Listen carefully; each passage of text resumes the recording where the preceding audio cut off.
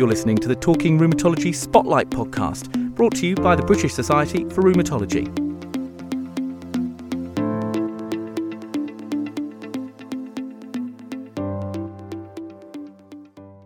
Hello there. You're very welcome to this podcast. My name is Ashley Elliot, and I am a rheumatology registrar based in Northern Ireland. Today, we're very lucky to be joined by Dr Clive Kelly. Dr Clive Kelly is a consultant physician, and he states that his interest is in people. He is trained in both rheumatology and chest medicine and divides his time between clinical, academic and teaching roles in UK and Africa. Dr Kelly, thanks so much for joining us today. Well, thank you very much for inviting me along, Ash. So today we're going to look at ILD, and we're going to be quite ambitious and cover quite a few topics in this podcast today. As I say, Dr Kelly is very good at giving us some pearls as we deal with ILD for the rheumatologist. So firstly, just to start off, from a rheumatology point of view, when we are doing our clinic reviews, when should we be thinking about screening for ILD? In particular, what key conditions and subtypes of those conditions would ILD be a real concern? And if ILD is seen in these conditions, how common is it? Good. Well, I think probably the two commonest rheumatic disorders where we might anticipate the development of ILD are rheumatoid arthritis and systemic sclerosis. The overall prevalence in rheumatoid arthritis is just a little under 10%. The lifetime prevalence is probably about 8 or 9%. Whereas in scleroderma, it's a lot higher than that. It's approaching 40%. But of course, rheumatoid's a lot more common than systemic sclerosis. So there are actually more patients with RA ILD than there are with scleroderma ILD. Yeah, of course. A lot of the times on occasions, we'll find that we'll be doing chest x-rays for other reasons, and we may pick up on the x-ray finding things that make us want to order further investigations with suggestions of ILD. But what symptoms and signs would prompt us to order more investigations for ILD if we were suspicious about it in clinic? Yeah, I think if a patient complains of being rate limited by their breathing rather than by joint pain, that's often a big clue. So clearly, because of the systemic nature of the diseases we treat, there may be more than one rate limiting factor. So it's always useful, I find, to ask the patient, what is it that limits you after you've asked them how far they can walk? And if they say it's my breathing, then I think that's a good clue to take it further. I would ask about dry cough as well. I think that exertional dyspnea and dry cough are two of the commonest symptoms that one has in relatively early ILD.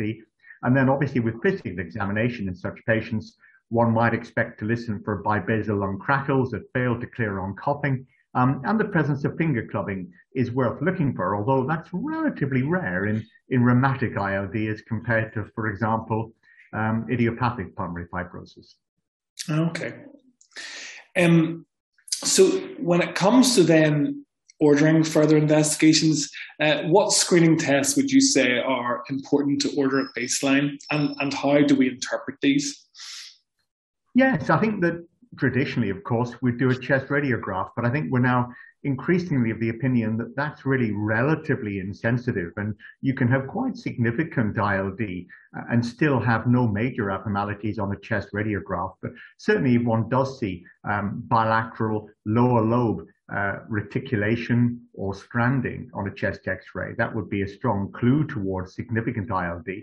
I think increasingly now with the modified forms of high-resolution computed tomography, which offer relatively low radiation exposure, our threshold for going straight to HRCT in patients we regard as being at significant risk of having ILD, I think we're actually seeing that threshold fall. So gradually now we're looking to do HRCT rather than chest x-ray in patients with a reasonably high index of suspicion.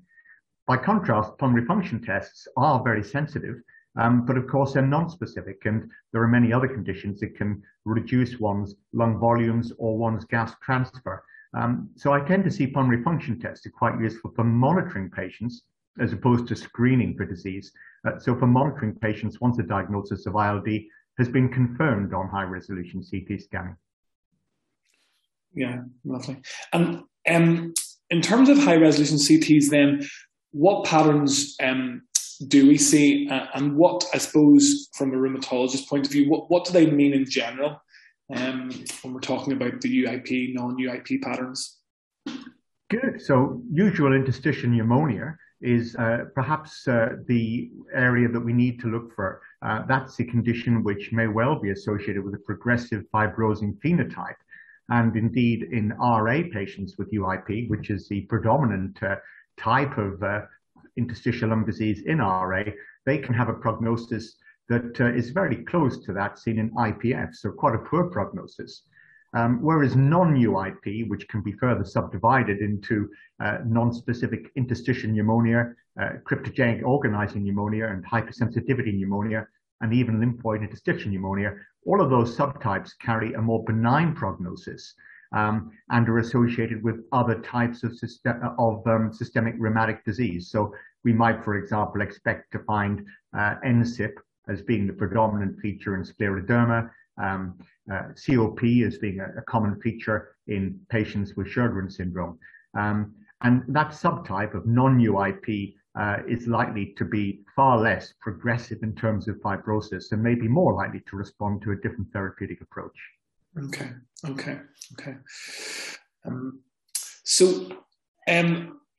And in terms of then, when we then do confirm interstitial lung disease, when we make a referral to our respiratory colleagues, is there further screening tests that they would like us to do to help the referral?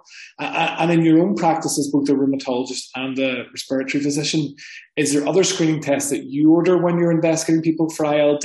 I mean, clearly there are times where it's quite clearly related to their underlying rheumatic disease, but does that change anything you do when you're seeing these people for workup? Yeah, I think that HRCT is very useful both for diagnosis and for assessing the subtype and the extent of disease. So one of the things that's useful to know is what percentage of the lung is involved by the process, and that can be deduced now on HRCT. The threshold really for talking about extensive disease is more than 20% of the lung involved. And we know that patients, again, will find their prognosis is influenced by the extent of disease. I think for pulmonary function testing, it is useful to have gas transfer. It is a little bit more objective than simple vital capacity measurements. And I think that's important. Chest physicians are quite keen on things like 6-minute walk tests, but that can be more difficult for rheumatic patients, particularly if they've got significant articular disease. I think it is, however, worth checking oxygen saturation, albeit preferably after exertion, because significant resting hypoxia is certainly relevant, and post-exertional hypoxia is often also relevant. So those are tests that chest physicians would like. Mm-hmm. We also find that serology, even in patients with interstitial lung disease and no clinical evidence of rheumatic disorders, serology may pick up relevant antibodies which can influence our therapeutic approach and the prognosis. So that's also quite a useful test for assessing patients in more detail. Yes, especially with the advent of the more extensive autoantibody profiles in myositis. Absolutely right, yeah. A lot of subtypes there, which definitely influence our approach. Anti-synthetase syndrome is well recognized as a subtype, so is MDA5, and these all have slightly different prognoses and slightly different therapeutic implications, therefore. And when we make a referral, let's say, for instance, we're confident of the rheumatic diagnosis and that this ILD is related to that. When we are discussing with our respiratory colleagues, that may be through an MDM, but is there anything else that they will help us with when we're making that referral, when they see these patients at clinic? I think that what often needs to happen is a dialogue, and it really ideally should be a three-way dialogue, because it should involve the patient as to what the patient's own priorities are. I think that one of the dangers of MDMs and discussions between experts is that they may come up with the theoretical optimal therapeutic approach, but that may not be what the patient wants. And an example of that is that, for example, if the patient has NSIP and they've got rheumatoid or some other systemic condition like scleroderma, then we might start a drug for the respiratory condition, which wouldn't necessarily impact on the underlying systemic rheumatic condition. So we need to be honest with the patient and help them to understand what the limitations of our treatment are. so that we can also bear in mind what they want from any therapeutic intervention. Yeah, of course, yeah.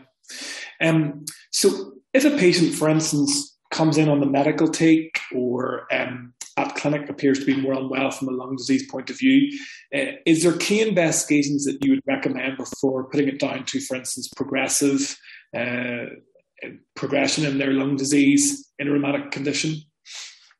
Absolutely, Ash. I think you're absolutely right. It's very important that we bear in mind that all that glitters isn't gold. So clearly we need to exclude infection, both classic microbes as well as atypical infection, tuberculosis, for example, particularly in patients who are immunosuppressed. I think the pulmonary embolism can sometimes present with an apparent sudden deterioration in underlying interstitial lung disease, and it's well-recognized complication. So very important to consider that, because therapeutic interventions are clearly very different. Hypersensitivity pneumonitis, particularly if they're on drugs that are associated with that. So if they're on methotrexate or even leflunomide, then we need to consider that, and looking at things like the eosinophil level and the IgE levels may be helpful. And occasionally cardiac disease can present with left ventricular impairment or pulmonary edema, which can mimic an exacerbation of underlying interstitial lung disease. So I think those are the main things to be aware of. Yeah, that's great. So now if we look just at the number of conditions that we do deal with in rheumatology that can have associated ILD.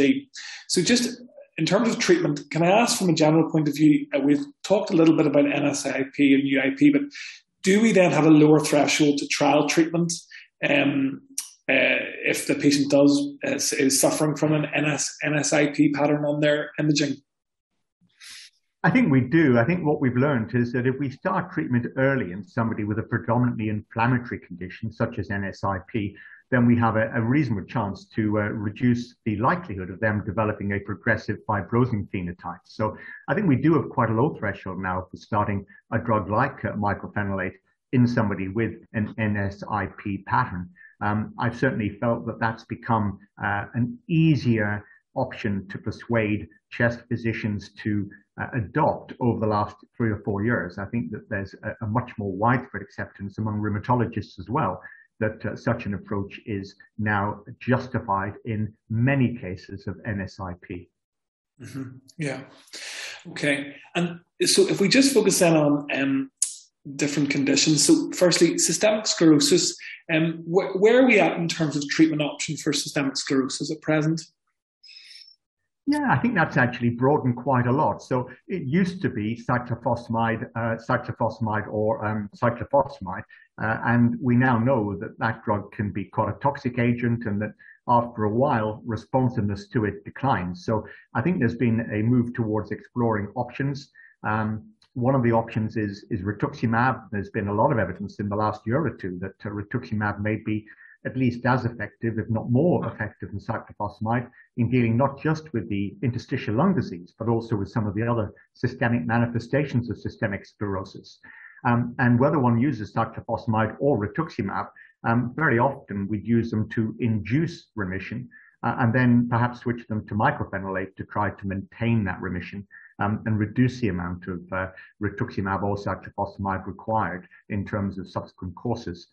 For those patients who do go on to develop a progressive fibrosing phenotype, it's very reasonable then to add in an anti-fibrotic. And I think that is, again, something which we're seeing happening at an earlier stage. We've tended to move away from steroids. We're less dependent on them now that we have these other agents. And we do still use proton pump inhibitors in systemic sclerosis because it's well recognized that the risk of aspiration, even silent aspiration, is quite significant, and that can lead to deterioration in the lung disease. Okay, great. In terms of then myositis, what are our main options there? As you alluded to earlier, I think it does depend to some extent on the subtypes. Every time I read a paper, they found another subtype, but we've seen a lot of antibody-specific disease, and we do know that the range of prognosis relating to this is quite significant now. And they can be a very life-threatening illness. So you can see in people with a myositis, profile who develop interstitial lung disease. It can be very acute and very severe very suddenly, and they can be very hard to treat. So we often actually give a combination of cyclophosphamide and rituximab in the first instance if they've got severe disease, with the intention then of maintaining rituximab and then ultimately adding in mycophenolate. That does vary depending on the patient as well as on the subtype of disease, but that is something which we've started to do now in the more severe cases. An example of that might be the MDA5 subtype, where we know that there's a high risk of rapid evolution toward a fibrosing phenotype, which we believe we can help to reduce the probability or the speed of by such a combined approach. Okay, that's interesting. And then in terms of lupus, Sjogren's, and mixed connective tissue disease, in terms of treatment options for these conditions? Yes, so I think that these conditions, with the exception of SLE, are generally milder. So the respiratory manifestations of Sjogren's or MCTD tend to be less severe than what we see perhaps in some of the other patients with a myositis or rheumatoid UIP. So in that situation, we quite often find that their underlying interstitial lung disease fits best with a cryptogenic organizing pneumonia, or even with a lymphoid interstitial pneumonia. That's particularly true in Sjogren's syndrome. And those patients tend to have a better natural history. But where treatment is indicated, then it is guided as to how active their systemic disease is, as to what one might use. One might use rituximab if they've got systemic disease that's active in other organs. One might find that mycophenolate or even steroids would be adequate in others with less severe disease. I think it's slightly different for SLE because true interstitial lung disease is quite rare in that condition, but you can get some quite nasty forms of lung disease and lupus, diffuse alveolar damage presenting with pulmonary hemorrhage being probably the extreme form. And in that situation, again, one's going back to the same sort of treatment profile that one might use with myositis and perhaps looking at giving cyclophosphamide with rituximab to try and induce early remission. And one always needs to be aware of the risk of hemorrhage as a result of pulmonary embolism in lupus. So looking for the lupus anticoagulant is important in lupus patients because that too may offer another therapeutic avenue.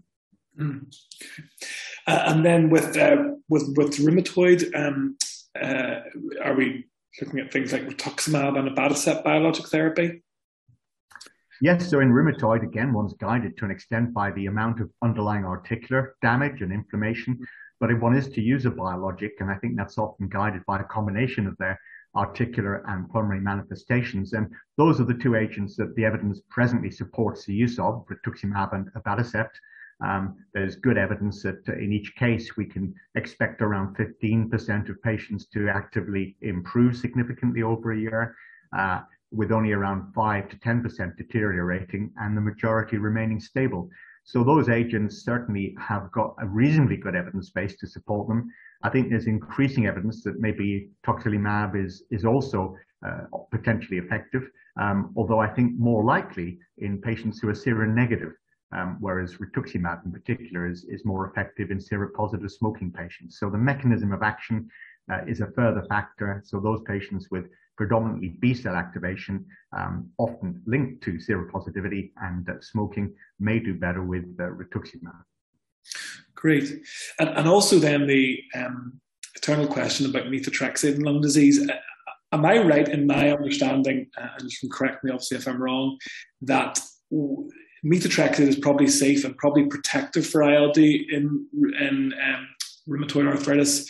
There is this still lingering query that really with underlying ILD, there is this potentially slightly higher risk of getting methotrexate-induced pneumonitis. So there is still this reluctance to prescribe in those patients. Would that be where we're at the moment?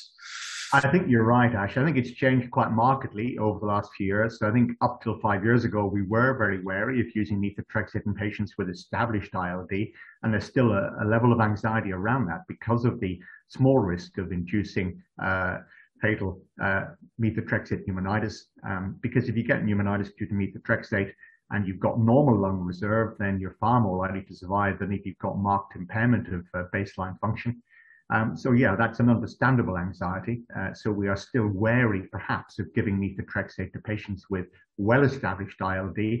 But we do think that in a naive rheumatoid population, de novo, which are followed up over time, the development of ILD is reduced by up to 50% by patients who are receiving methotrexate as compared to receiving a different DMARD. So I think that if one is looking to prevent ILD in RA, then there is some evidence that methotrexate may offer that level of protection. Yeah, okay. And then in terms of the ANCA-positive vasculitises, I suppose again, in terms of seropositivity or MPO positivity, can that change your management in these patients? I think it does. I think the patients who are strongly MPO positive or ANCA positive, traditionally the patients that we would treat with high dose aggressive cyclophosphamide and methylprednisolone still often do receive such an approach, but we are now using rituximab as an alternative more commonly. And again, the recent data on vasculitis suggests that rituximab is as effective as cyclophosphamide and probably in the long term causes fewer side effects. So I think we're gradually seeing a replacement of cyclophosphamide with rituximab. And then in patients with less severe disease or those who have had remission induction with cyclophosphamide or rituximab, and we want to maintain that remission, I think we're gradually seeing the same thing happening with azathioprine being replaced with mycophenolate. So we're moving towards more mycophenolate, less azathioprine, more rituximab, less cyclophosphamide. Okay, brilliant. Then in terms of prognosis, can we relate prognosis to the various patterns on high-resolution CT? Yes, we can. So as mentioned, patients with UIP do less well than those with other patterns. And patient sensitive disease, more than 20% of lung involvement, do less well than those with limited disease, under 20% involvement. So if one looks at, for example, a patient with extensive UIP on HRCT, they're 8 times more likely to die over the next 3 years than somebody with limited NSIP. So I think both the extent and the subtype are major determinants of prognosis. Okay, brilliant. I suppose another very important point is patients with ILD, when they can come in on, say, for instance, the medical take, there may have been detailed discussions already about prognosis, where obviously when we're talking about managing these patients and talking about ceiling of care discussions, I suppose what are the important aspects in some of those discussions which you may have had with patients that would help us?